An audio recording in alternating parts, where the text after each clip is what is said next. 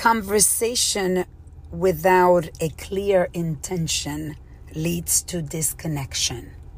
That is the reflection of the day.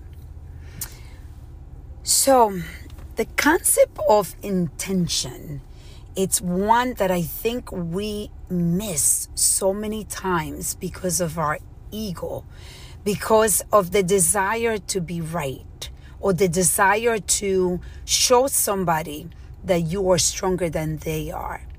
This is something that happens a lot in relationships with our spouses, I believe, and sometimes even with our children, where the intention that we had when we marry was the intention of unity and longevity with this person.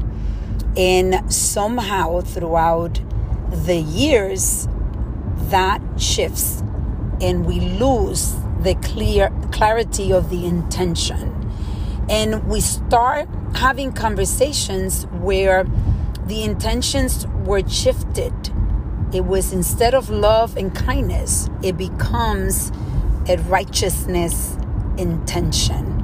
An intention of, I'm going to prove you that I am right no matter what.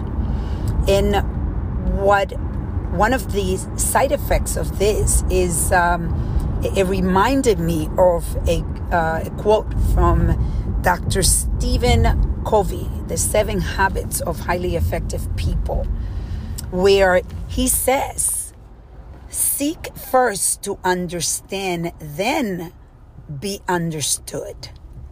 That is a very powerful quote, because I think what happens throughout getting comfortable in relationships is that we completely forget to try to understand.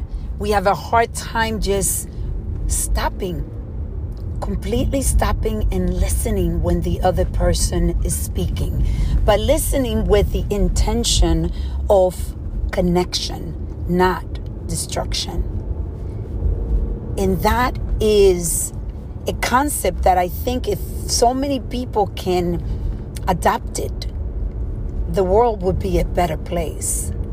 But our ego just many times doesn't allow us to just be wrong. It is okay to be wrong. And even sometimes when you are right, I'd rather be wrong if it's going to be creating a disconnection with the people that I love. Let them be right. Choose what you need to really fight about. But it gets to the point where we're going through our daily lives and we are just fighting about everything.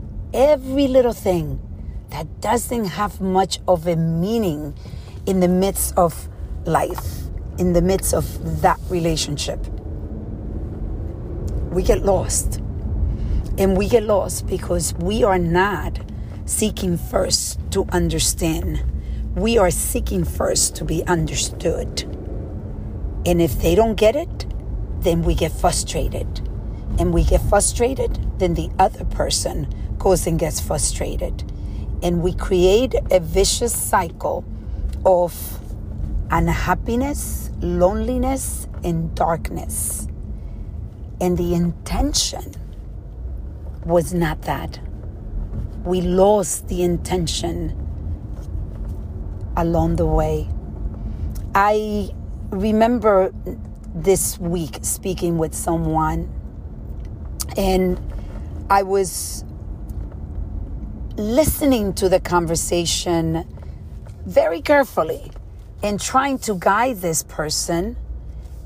And I asked the question, so what is the intention? Is the intention to prove your ex-wife to be wrong?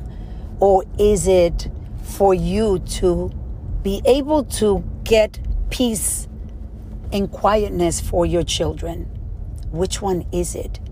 Is it for you to be able to find a way to connect with your children more and more, and for your children to suffer less and less? So this concept, which is a concept that we tend to forget, is one of the reasons why I love doing these reflections, because it brings me back to centeredness. And that is why I love sharing with you, because if you're listening to this, I really hope that you are someone that is trying already to change, to bring positive change in their lives, because otherwise you wouldn't take the time to listen to a podcast. You wouldn't take the time to listen to my reflection. So today, deeply, I want you to reflect and reset and reconnect.